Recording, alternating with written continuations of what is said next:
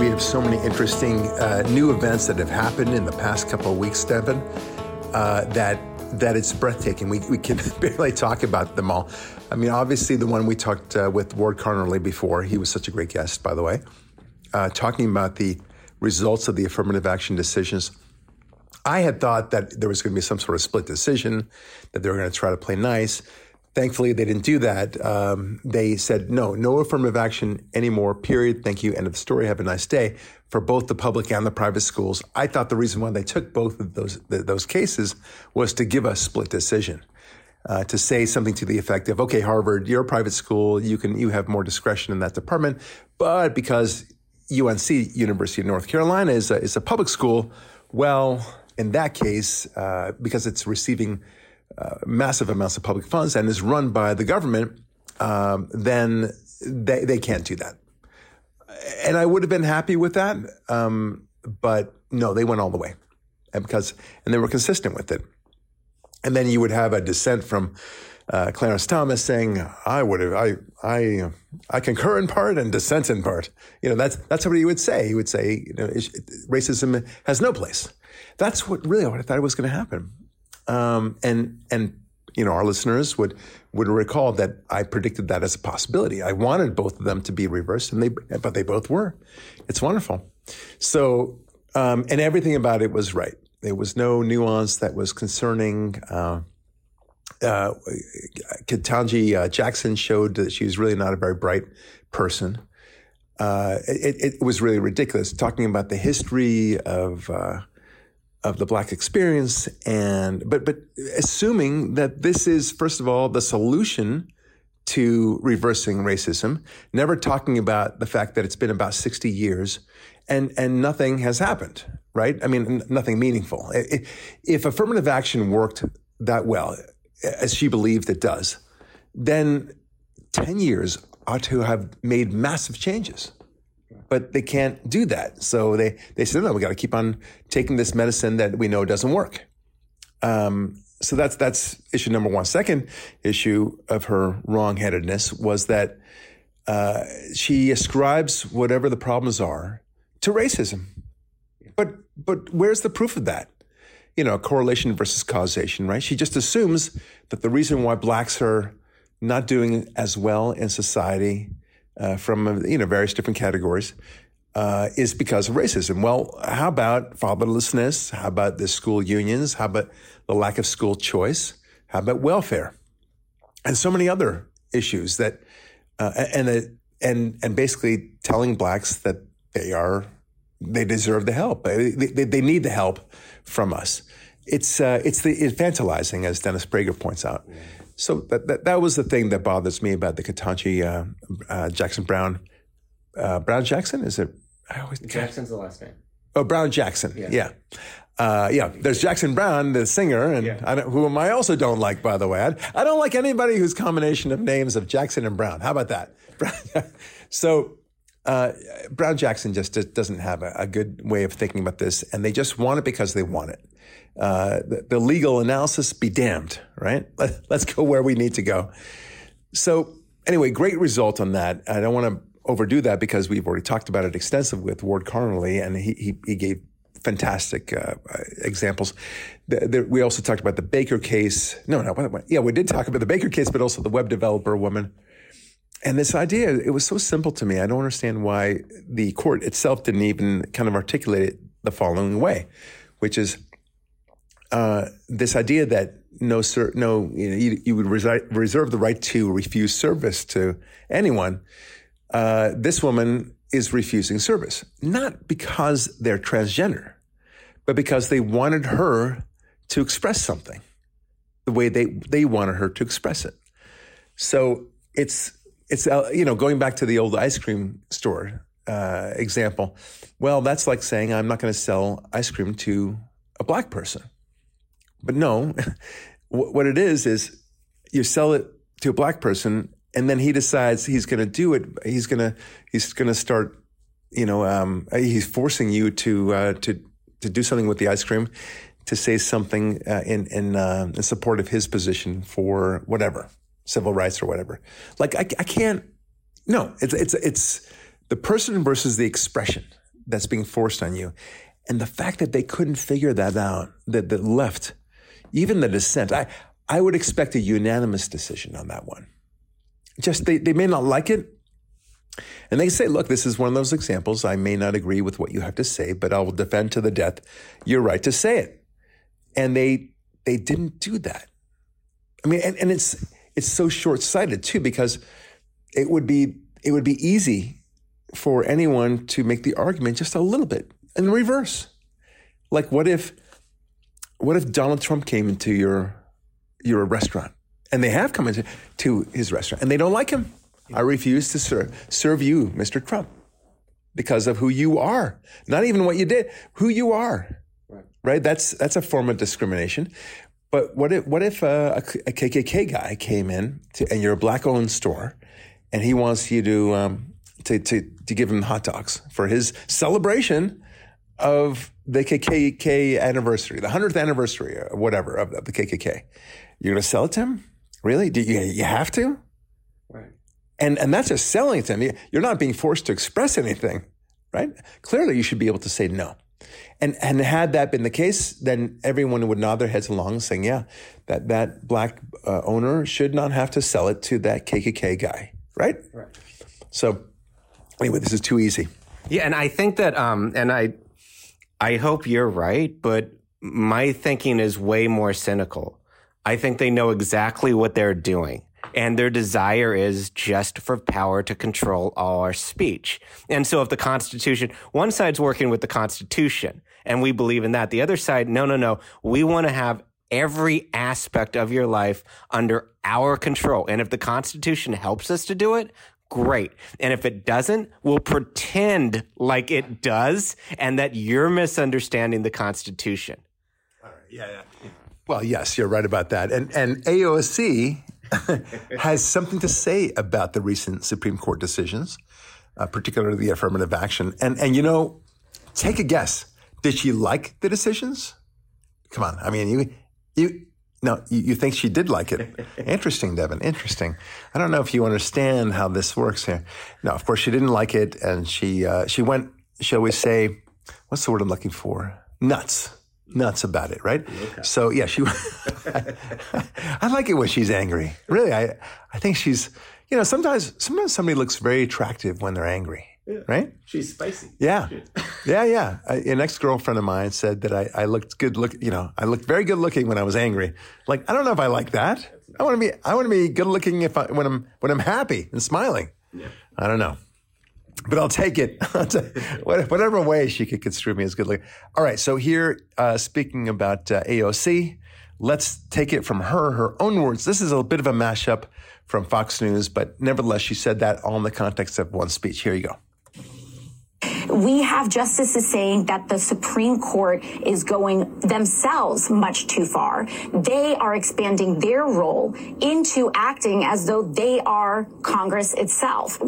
Okay, so just really quickly on that point, she talks about judicial activism, which is so funny because the Supreme Court is in fact reversing judicial activism, right? When pushing affirmative action, that was judicial activism, no less than the Roe v. Wade case was, which was overruled about a year ago. That was judicial activism, right? So, in other words, if you fight back, then that's outrageous. They get to punch you, but you don't get to punch back, right? So let's continue on. We really must be focusing on the danger of this court and the abuse of power in this court. There also must... Okay, abuse of power. All right. In what way was it an abuse of power? Maybe she's saying because of the, inventing law and acting like Congress, but we've already discussed that. In no way are they acting like Congress. They're simply saying it's unconstitutional. Their very job is to determine whether something is unconstitutional. It's that simple. So abuse of power, what, where? Just tell me. So only if the decisions go the way she wants them to go, then the court is acting judiciously and in a very pro-American way. And what is she saying, I think, and I think a lot of people agree with her, is same old Republicans. All they do is come in and stop racism. Yes, that's true. So abuse of power. So here's the next point. Be impeachment on the table. The Supreme Court has not been receiving the adequate oversight necessary in order to preserve their own legitimacy. Okay, so there's 2 points there. Impeachment should be on the table, and then they don't have adequate oversight. So how does the oversight work? Excuse me, ma'am? Do you understand the separation of powers? So the oversight that we have is the President of the United States, which is the executive branch, and he nominates judicial appointees. And then secondly, the Congress. They could make laws that are not unconstitutional. So she just doesn't get it. Like, what's the oversight you're looking for? What is your vision? Yet another body of the government that now looks over the shoulders of the Supreme Court justices? Or perhaps packing the court? Maybe have another 10 justices? Is that what you want? Who knows? How these people think. It's very odd. But when they don't get their way, they go nuts. And so the oversight thing was very interesting. The impeachment. What would be the theory of the impeachment? We don't like the way you ruled, so therefore we're going to impeach you. This is America. Really? That's the way you would expect it? In a banana republic, you didn't go the way we wanted you to. After all, we paid you millions of dollars to do so. So now give us our decision or we impeach you. Absurd. Yeah, and it's one of those things where it's like, what kind of oversight, like how would, aside from impeachment, what would it look like? Yeah, like it's like the executive branch investigating a congresswoman who's been in there for 3 terms and somehow generated $30 million of personal wealth. Like maybe that kind of oversight? Yeah, exactly.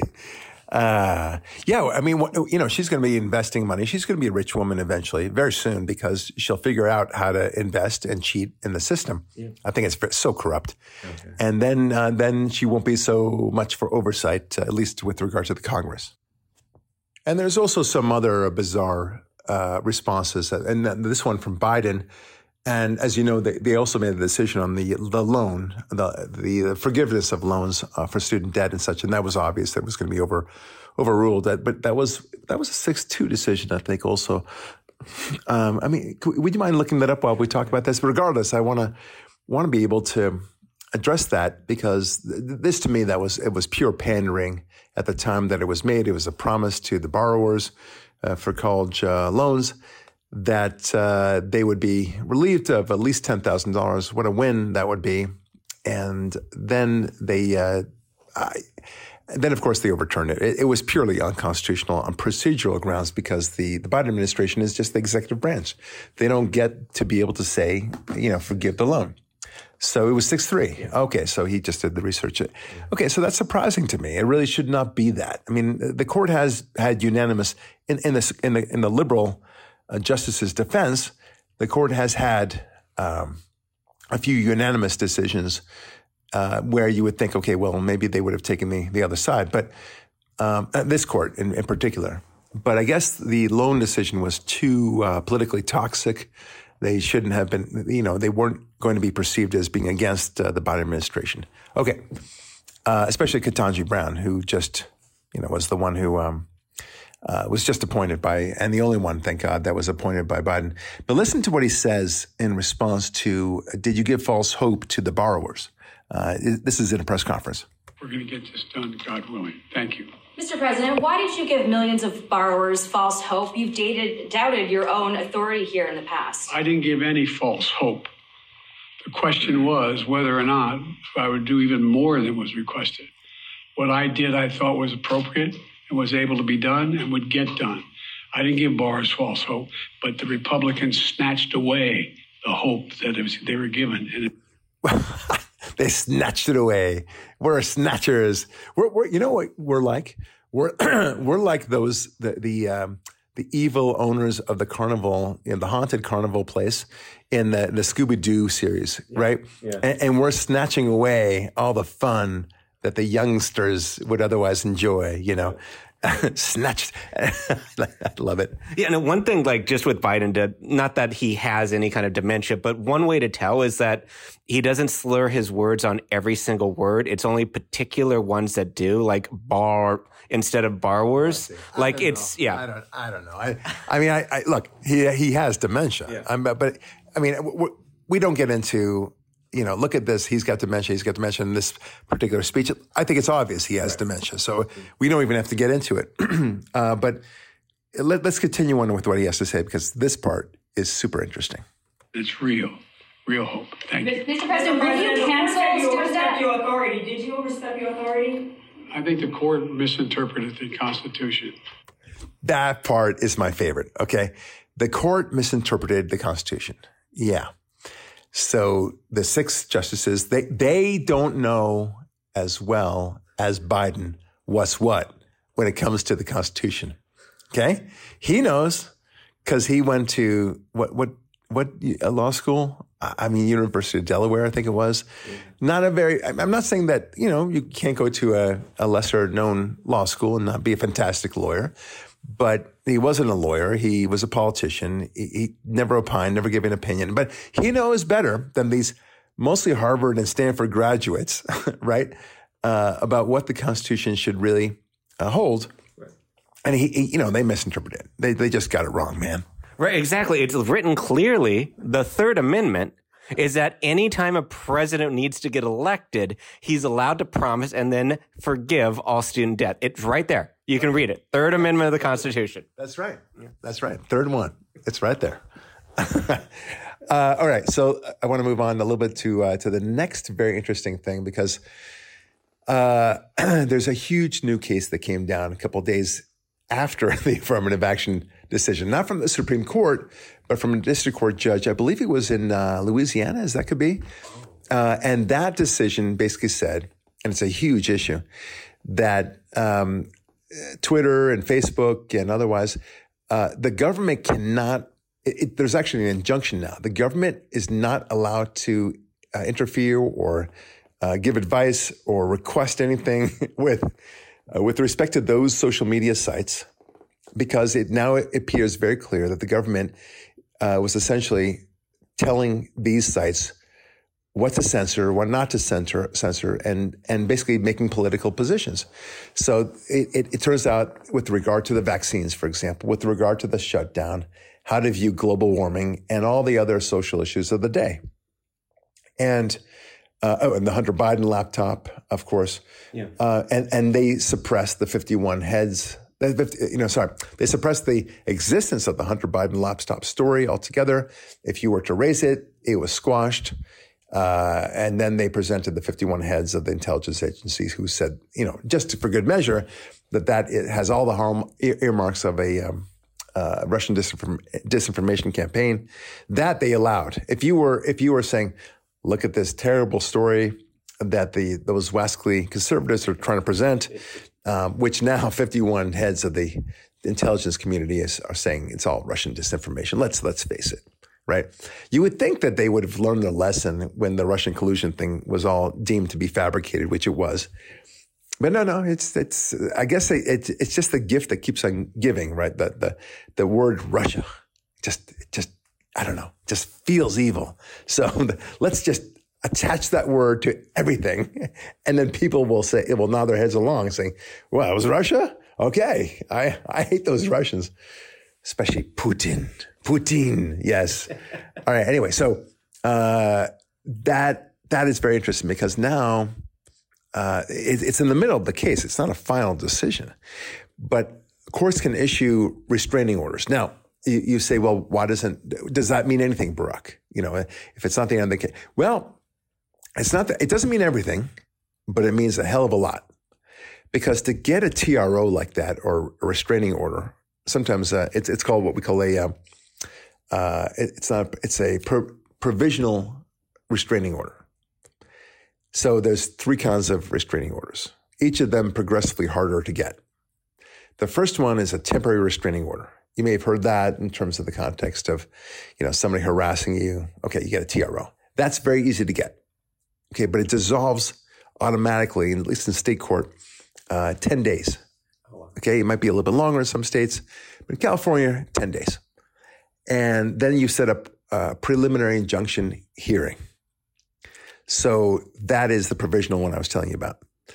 And you set up a hearing. Now you have to show proof that you are likely going to win on the case. You have a reasonable probability of success on the merits, and the balance of hardships weighs in your favor of issuing the injunction.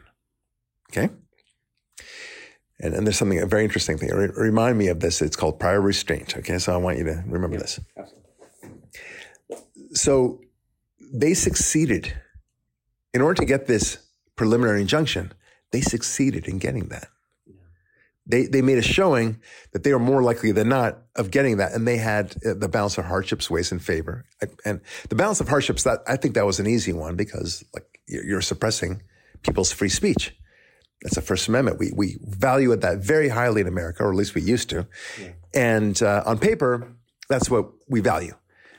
And so the court agreed. Now, the judge was a Trump appointee, but so what? I mean, that's the way it works. You know, the liberal judges, you know, some tend to go the Biden way or Obama way, and the conservative ones go. So they can't cry foul. Okay, let's just face it. It is what it is. You draw a liberal judge, you're going to get liberal-leaning decisions, and so on. Okay, so that's scary for the other side. Now, at the end of the day, there's going to be more and more information coming out, and the judge is really pissed off. He's seen documentation showing active censorship. What do you do with that? Right? I mean, now discovery is going to come out more and more showing how the government has been interfering. Question is whether or not the media will actually show it for anything, and they'll expose it, or, you know, whether they'll expose it. That's the irony of it, right? They had that control of the social media to be able to suppress the social media. And anyway, fascinating stuff. Let's see how, you know, where this takes us. I do have a good feeling about it. It's certainly in the right direction. And I have a question for you, because this one, okay, they're censoring, and that's bad. But they're not just censoring because of personal prejudice or whatever. They're censoring in especially the Hunter Biden laptop, which if it was Russian disinformation, oh my God, are we missing out on some amazing Russian films? Oh my God, would those be incredible? But I don't think it is. But like, they're doing it for one political side. Like, this is election interference. Does that make it the censorship worse if it's such a fundamental right they're taking from the American people? That's right. Yeah. They are making it worse. I mean, it is patronizing. I mean, under what theory will the government articulate that what it was doing with Twitter and Facebook and otherwise was legitimate? They'll say, oh, it's in the national interest. Well, okay, but the vaccines were proven to be a total, dud. So was the shutdown. So were so many other things. And you're not there to do that. We're allowed to have our discussions, and the government can't get in and say, well, we need to stop this. I mean, it's always national security. They can always say that. Ceausescu would say, he's the famous Romanian dictator. He would say, oh, I had to stop them because they were saying dangerous things. I'm here to help, right? So, at what point do you distinguish between a government that is supposedly doing the right thing and a government that is a mere dictatorship? I mean, it's not a very clear line. Here's what the story says. A federal judge has made a historic ruling by partially granting an injunction that blocks various Biden administration officials and government agencies like the Justice Department and the FBI, I didn't realize that, from working with big tech firms to censor posts on social media. The injunction came in response to a censorship by proxy lawsuit brought by attorneys general in Louisiana and Missouri who have accused Biden administration officials and various government agencies of pressuring social media companies to suspend accounts to take down posts. The judge, Terry Doughty, wrote in the July 4th judgment just yesterday, the various government agencies, including the Cybersecurity and Infrastructure Agency, that's the CISA, the Department of Homeland Security, Department of State, Department of Justice, and the Centers for Disease Control are prohibited from taking a range of actions with regard to social media companies. The judge called it shocking, appalling, and concerning. So the agencies and their staff members are prohibited from meeting or contacting by phone, email, text message, or engaging in any communication of any kind with social media companies, urging, encouraging, pressuring, or inducing in any manner for removal, deletion, suppression, or reduction of content containing protected free speech. Okay? That's awesome. Now, you may say to yourself, well, why can't they do this? It's a private company. Well, but the private company could do it. In other words, if it was not at all connected to the government, if there was but they had meetings. The government was going in there telling Twitter and Facebook and otherwise to suppress. So there's an expression in law, which is an obvious statement. You cannot do indirectly what you cannot do directly, right? So if the government came to your computer and, saw you typing away, I don't believe in the vaccine or whatever it is, and they delete, you say, move on to the next, and then it says, move on to your next tweet. We'll see if we like it. And you say, I like Charlie Brown. Okay, well, that's acceptable. And then you move on to the next one. God is great. We need more God. No, delete, right? You would obviously say that is clearly a violation of free speech. You'd be right. But this is no different. This is actually, in many ways, worse because it's under the guise of making it seem as if a private institution, i.e. Facebook, Twitter, and so on, are the ones making decisions and suppressing, quote unquote. Okay, and then they hide behind algorithms and everything else. But the government here is doing indirectly what it cannot do directly. So it's no different. Very simply put, you know that a police officer has to have a warrant in order to search your apartment, for example, or even your car. And there are many circumstances that are exceptions, like probable cause. You smell the pot from far away. Okay, now you can do it. You've given the cop probable cause to do it. But putting that aside, because that's not what we're talking about here, the cop needs a warrant. Okay, because the government can't go into that apartment. All right, question for you, Devin. What if the cop says, "I know I can't do it, but I really don't like Johnny Smith in apartment 3D on 123 Main Street." Okay. And I want to get that sucker. And I know he's doing something nefarious. I'm going to catch him on something. I don't have the time for the warrant. And he's right there. I know he's in the apartment right now. And then you find some passerby. Looks like he's not really dressed and he could use a little bit of money. And you offer him $50. Hey, what's your name? David, you want to make a quick 50? Yeah. What's up? And he says, I want you to go break into that apartment, 3A, whatever the apartment I said, and just take a lot of pictures. Okay? Just take a massive amount of videos and come back and tell me what you found. And then he comes back and you see the videos and sure enough, you see some drug paraphernalia and maybe some white cocaine substance. And then the guy says, okay, I'm coming. And that's my probable cause. Boom, he goes in. Okay. What do you think? Is that legal? Oh, God, no, not at all. But I'm sure it happens every day. Yeah. Well, they would do it every day, but they know that's not legal. And that's totally a violation because you cannot do directly you cannot do indirectly. What you can't do directly. Absolutely. Thank you. Sing it. Praise the Lord. That is true. That's the whole point. But this is no different. Yeah. And it's worse because it's on a massive scale. Millions of people like you and me. Mm. Look, when I was on Facebook and I started commenting about COVID, I was suppressed. Boom. It was just awful. I would have like 4 comments from time to time.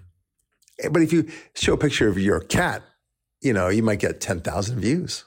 Yeah. It's amazing. Now, if the cat says something about COVID, I don't know if you get suppressed on that too. I'm sure you would. The point is that these algorithms, whatever it is, they literally will search and scan for all sorts of permutations of the word COVID, of the word vaccine, of the word shutdown, global warming, climate change. They'll do that and they'll find ways of suppressing it. Yeah. And the government is working with them and they're having meetings. and it sounds like a conspiracy, but it's not. I don't think they even think it's a conspiracy. I don't think they're trying to act like conspiracists. They go in there. They went to Twitter. We know that now, and they said this Hunter Biden's thing. You gotta, because we think it's a disinformation campaign. They went to Zuckerberg and said that to him, and they went to the Twitter boys and they said that to them, and they said, okay, well, I guess we'll take it down because we don't want disinformation. That's the worst thing ever, right? Because somebody might say something wrong. We can't have that on Twitter. They can say anything about that there's no existence of God or anything. That's not important to them. Or that Trump sucks, or that he's sleeping with whores and peeing on beds. That's okay. But you can't say that the Hillary Clinton campaign, for example, fabricated that. You can't say that the Biden administration was pressuring Ukraine to fire that one particular prosecutor who just happened to be investigating his son, Hunter Biden. Right? That you can't say. But when the Trump wants to query about it, that needs to be suppressed. Right. Everything just happens to be suppressed. Everything that happens to be suppressed is stuff that cuts against the conservatives. Exactly. And like the medical thing too, where it's like, I'm sure a lot of people, because I've talked to so many people, younger people who regret having the vaccine. And oddly, I've never talked to anyone who regretted not getting it. Right. Oddly enough. But like that was a medical thing. Ivermectin. I took it. It was so much better. And they not only wanted to take that away from me, but then they wanted to force something else on me. Like human beings lost their lives because of this censorship. Not just like an election where we got, the best president ever who made got 80 more votes than Obama, but like. Right. And the cleanest election in history. Exactly. Yeah. It's this is such a tragedy. And the thing I'm most excited about, because more than me about this, is I want to see every single communication that the federal government or state governments had with big tech. I want the discovery to roll. Look, you'll have it at some point. The discovery will roll, God willing. But the question is, will anyone pay attention to it? I mean, we now know that the Clinton campaign was the one who fabricated, which fabricated the whole Russian collusion stuff. We know it. It's all there. Yeah. But, the answer from the Democrats is a big yawn. Like, that was so 2016, right? Like, that's now, 7 years ago. Yeah. That's absurd. Why are you bringing that up? It's, and if it happened last week, we might listen to you, right? But I think it happened 7 weeks ago. That's old news already. Right. It's amazing. These are the same people that when you show them the most recent mass shooting from Philadelphia, which is tragic, of course, it was a transgender nut who was also super anti-Trump. And something else. Oh, yeah, a very pro-BLM, okay? So you're not going to hear anything about that. We still need to do our investigation, right?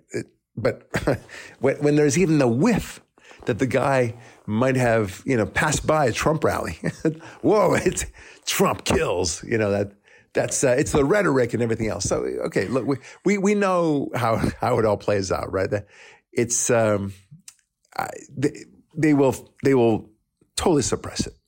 Now, the good news is that this is the time where the very thing that would suppress it is the one that's going to have to not suppress it. So there might be some good news about this. I'm really looking forward to some big changes here. Now, I want to talk to you about a very different topic, but for some reason it's in the news, and I keep on hearing it every week, and I just don't know why it's in the news all the time.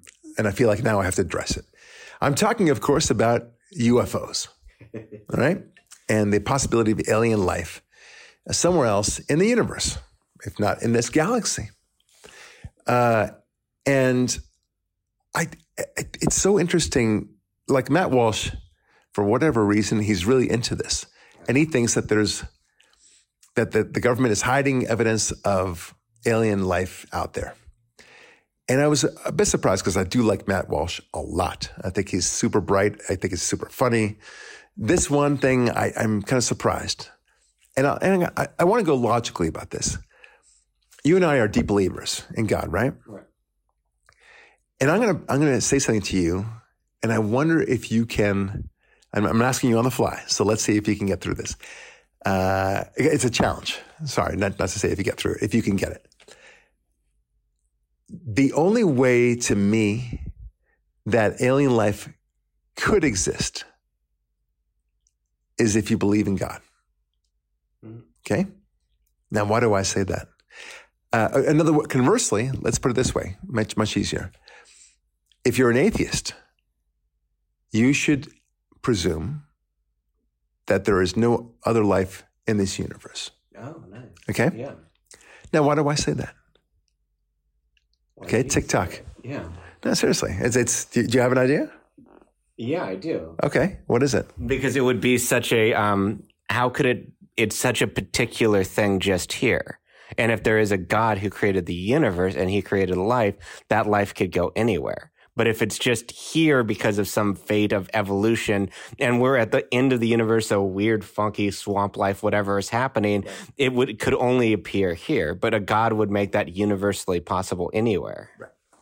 Yeah, I think that you got it. Yeah. I mean, another way to put it is if you're an atheist and you believe that we are here by random chance, but that chance being, understandably incredibly small, like 1 out of trillion, all the numbers that we've always talked about, insanely impossible odds, but you think it would happen somewhere else. That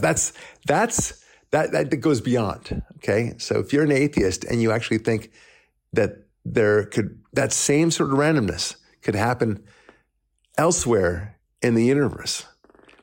In fact, you believed it so insanely, you acknowledged how insanely small the chances are that the only way you could somehow rectify it to put that round peg in a square hole is by claiming that there's a multiverse out there and that there are millions of billions, and that ups the ante that there would be some life in this one particular universe. Right? So as an atheist, you'd be inclined to think, well, yeah, that's not going to happen a second time, right? Anywhere else in the universe, and presumably, multiple other times. Why would there be? It wouldn't make sense from a logical point of view. The atheist, having concocted a multiverse to explain the incredibly small odds of any life happening in this universe. Okay, so you're with me so far. Yeah. There's even a greater complication that nobody thinks about. And I don't get how they don't think about this. And you, my dear listener, you're about to have your mind blown. Okay, here it is. Get ready for your mind blown. The universe is 13.8 billion years, maybe 14, I forget the exact number. That's a very long period of time. Okay? That's longer than it takes for somebody to find a U-Haul truck from California to any other state. That's how long it is, okay? Just to give you a perspective. Okay, that's from my friend Edvin Sayed, I thought it was a genius point. Anyway, it's a very long period of time. And the chances, we could have easily been, reached this point in evolution, in this, using the atheist argument, right? With the randomness and the mutations, we could have reached this position we are right now 1 million years ago, which is a dot in the timeline of the universe, right? And even the dot in the timeline of Earth's existence, 4 billion years, right? So, or it could be for 1 million years from now. Yeah. Everything could be happening. We wouldn't even know it. We could be 1 million years from now instead of where we are today. Yeah. We would meet each other, so to speak, 1 million years from now. Right? We wouldn't know anything about that. We wouldn't know any better. But you get the idea, right? Yeah. So what are the chances that not only would another life form perfectly with the same incredible odds, intelligent life no less, with free will and consciousness and everything else, and that they happen to align time-wise with us. I mean, it's like shooting a gun, into the sky and hoping to hit an enemy of yours who lives 50 miles away. Okay. Yeah. And you just and you shoot with blindfolds on, right? And expect it to land right on top of him and kill him. Right. Okay. That's what it's like.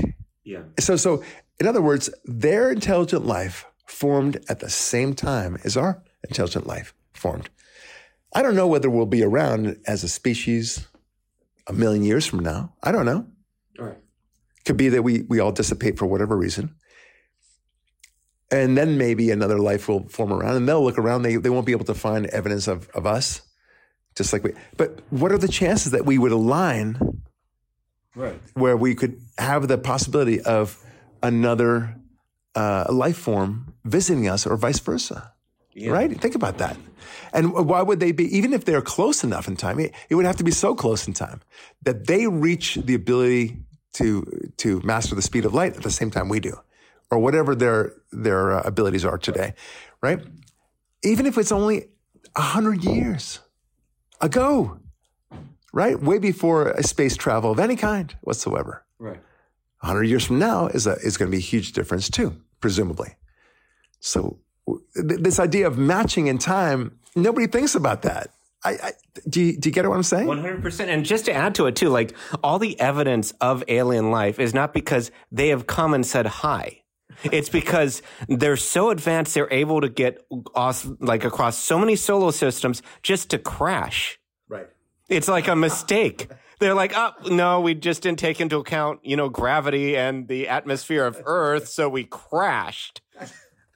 That's a great point. They're so advanced that they come here, oops, zoop. They can't hold much longer, Captain. Yeah. Right? I mean, and then they can't keep it hidden from us too. Yeah, they can't. Yeah, it's obviously it just doesn't make sense. Okay, now that's the ironic part of it is that for an atheist to believe in alien life actually existing out there, they would more or less have to believe that that God is there. Creating it, there would have to be a creator, not necessarily God, but a creator making those aliens and directing those aliens one way or the other, right? And the chances of them finding us, I mean, there's too many fractions upon fractions upon fractions, and you multiply them all, and it's just, it doesn't make sense. Once again, it's the inability of the atheist to think things through. They just don't. It points to a much larger thing. I mean, you and I are believers. And look how much we were able to think it through. And I bet some of our atheist listeners here, I know we have a couple of them at least, they never thought about this. Yeah. Right? I mean, because to them, they just dismiss whatever they don't like. It's all nonsense. I don't have to think about it. Right? But other things that they don't want to think about. And you offer to them, I mean, we talked about this before, and you had a really good comment offline. I hope you can remember it. But the atheist, they don't think about the incredible novelty of the Bible and how accurate it is, right? For example, we were talking about how the Bible says that the will of the people is the word of God, right? Which smacks of democracy, loosely democracy, republicanism, the idea of a republic where things can be achieved by the will of the people. That's the idea. You think that people who created or fabricated a Bible, because that's what you must believe, right? How do you square this concept where you've invented this Bible for what purpose? Right? I mean, presumably for control, because the atheists will always say religion is for control. Opium of the masses. Opium of the masses, right? But even if they don't use that phrase, like it was designed to keep people in line. Right. Okay, but in what way does it keep people in line? Yeah. Because here's something that says, freedom is the best thing. Freedom. Family. Right? The voice of the people is the will of God. Yeah. But if you're fabricating this, then you wouldn't say any of those things. And not only that, but you reject kings. Right. You don't like kings. And God tells, King David and all the Israelite people, I don't recommend this king business. I'm telling you. And only 3 generations of kings, and boom, the Israelites are enslaved. Yeah. Because it doesn't work. That's the whole point. And then in addition to the idea, all the other things that don't make sense in the Bible, if you're fabricating it, this contempt for slavery, this desire for freedom, like I said, this elevation of women that just didn't exist at the time, right? But the importance of women in particular, there's too many of these things that resonate today.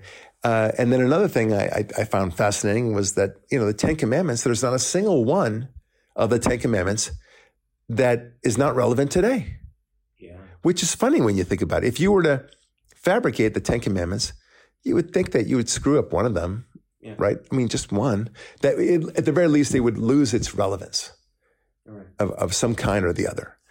But no, these are such grand, lofty ideas. Don't murder, don't steal, don't commit adultery, don't covet, right? Don't lie. These are things that just didn't make sense.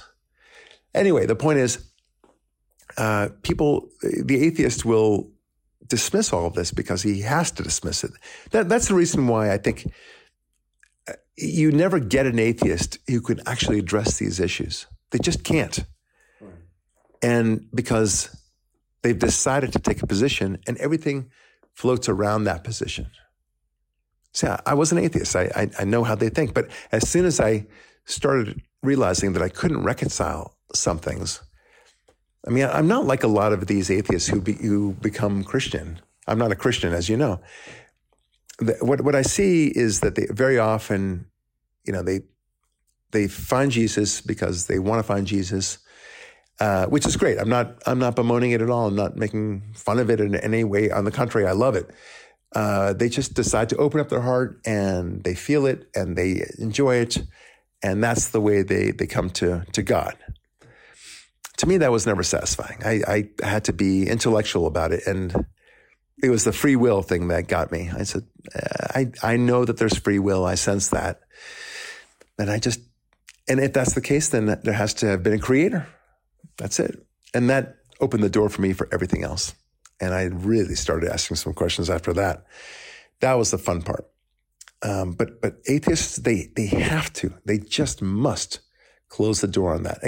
And I had this interview with this guy, Tom Jump, nice guy. He's an atheist. He does some podcasts, and he invited me on his show because he had heard about me, and I invited him on my show.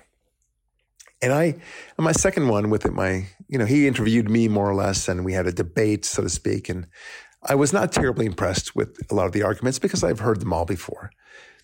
But in my interview of him, I just asked questions, where do you stand on this? What do you say to those guys who say X? How do you address the issue of free will, for example, like we just talked about?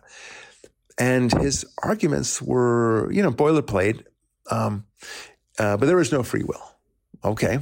How do you explain the existence of, what happened in the beginning of the universe? I'm not without any challenge. And he goes, well, it was just this primordial stuff and it became, he used a fancy word for it. I forget what it was. And it just created consciousness. Okay, that was really unsatisfying. The point is, I'm not trying to argue the points of what he said. Right. He said these things, but all of them were dismissive. He just refused to consider how absurd some of these arguments were. That was fascinating to me. I can't think of anything more theistic than no free will. If you're not in charge, how do you describe history? Yeah. Like that, everything, how is it a tragedy? And that becomes incredibly theistic because that's God's will. Right. And it's a weird thing, but it seems like you're so beholden to, why even move then? Because there's no free will, so everything good will happen to just everyone whenever it should. Yeah. I appreciate your concern about the free will thing, but you ought to listen to the podcast that we did, he and I, a long, long time ago. And if you just search for the Tom Jump, Jump, you'll see, it was just interesting. And the thing about it is that he really believed he was delivering beautiful responses. I mean, just listening to it, I thought maybe I had, you know, when you actually make a speech or, you know, make a podcast like we're doing now, sometimes you think, oh, I'm doing great. This is awesome. And then you listen to it and say, wow, that sounded really clumsy, Barak, or vice versa. And I felt like I was giving good questions and not even challenging ones. I just asked him to speak his mind. Right. That's it. It's like what Matt Walsh did with the What is a Woman thing. The whole movie is, I don't want to drill down on that, but the whole movie is just his conversations with transgender people. What is your position about this? That's all it is. It's interviews. He wasn't making arguments, but is that so? Studies show that he was just giving them the microphones, let them speak. And they show themselves to be the idiots that they were, right? And Tom Jump, as much as I like him as a guy, he's definitely not an idiot. So please don't make me suggest that. I'm not really not. But what came clear is that his refusal to see reality. Yeah. That's what came clear to me. Yeah. Now, any believer listening to that would say, Mr. Jump is just not listening to reality. What was fascinating was his listeners, and he wanted to make sure that it was recorded on his thing because he wanted to monetize it. He makes money off of it. That's his business. For me, this podcast is just more entertaining, more for fun, and I want to get the word out there, but I don't monetize this. And again, I don't begrudge him for that. Okay, that's his living. He said so. So let's give the man his due. So he recorded the same thing at the same time for his show, and all the commentators, and then they're on live all the time, and he has a lot of them. They were saying, you tell him, Tom, you're like, and they just couldn't see that he was not responding to the questions, right, or that his answers were just jive talk. It was ridiculous. One of them, for example, we're talking about Hitler, and I said, what about Hitler being an atheist? And not necessarily being an atheist, but being God-free. Let's put it that way. Right. He certainly was no Christian. And Tom Jump said something to the effect of, but he was a nut about the occult, and he wanted all these artifacts. And I said, Tom, are you quoting for Raiders of the Lost Ark? Because you understand that I mean, you mean the best, but that's not accurate history. Yeah. It's just not right. Right. And, maybe he had an interest in it, but it wasn't anything like Raiders of the Lost Ark. That was just a fun story. Yeah. So, I don't know. Anyway, the point is, later on, all his followers, somehow found me on Facebook, and I saw he destroyed you. Like, no. Objectively, no. I know when somebody beats me in court, for example, or has a better argument than me in court, that's thankfully getting less and less these days. But once in a while, somebody, like 5 years ago, I remember one guy made a very good argument in court, and he won that motion. And at the end of it, I said, that was a great point, great motion. And I remember I want to think like that. And that was not what Tom Jump had done. It was just not good. It's like a debate between Kamala Harris and pick your favorite female. What's her name? The woman from Hawaii. She's Tulsi Gabbard. Yeah, Tulsi Gabbard. Like, imagine that debate. Okay, I don't think Kamala Harris would win that one, right? So you get the idea. Yeah. So anyway, it's very interesting to me how the atheist must reject reality. Yeah. He just has to, and to do that, the last thing you're going to do is study. Yeah. What the enemy, in this case, the believer, believes. Because it's all nonsense. And I have friends in my own family and friends, generally speaking, they've already figured it out. So the last thing they'll do is listen to you. Yeah. Why would they open the door for themselves? To them, it's magic and hocus pocus. But you have to kind of get through to them. You have to ask them a question here or there. Anyway, I think I've drilled down a little too much on this, but the alien life thing is such a good example of that. Because if you are an atheist, you should not believe, just by your own standards, of the existence of life anywhere else on the planet. Am I right? Does that make sense? 100%. Okay. Yeah. All right. You heard it from Devin Goodman, my co-host. Thank you so much for co-hosting today, Devin. Thank you for having me. It's always a pleasure, and I really love so many of your thoughts. In the meantime, Barak Lurie signing off. But before I do, I just remember my book is coming out middle of July. Thank you. Keeping the Kids All Right: How to Embolden Your Child Against the Woke Agenda. And you will win. It's awesome. It's so much fun. This book was fun writing, and it just shows you exactly what to do as a parent so that you never have to worry. Okay? I know that's parents' deepest fears, right? Is will this child that I love so much, will he turn against me when he's 14, 15, and so on? Sometimes maybe it was when he's 25. Who knows? This will show you how to make sure that never happens. All right? Make sure. It's going to be good. It's going to be really good. All right, folks. Barak Lurie signing off, saying God bless. And we will talk with you next week.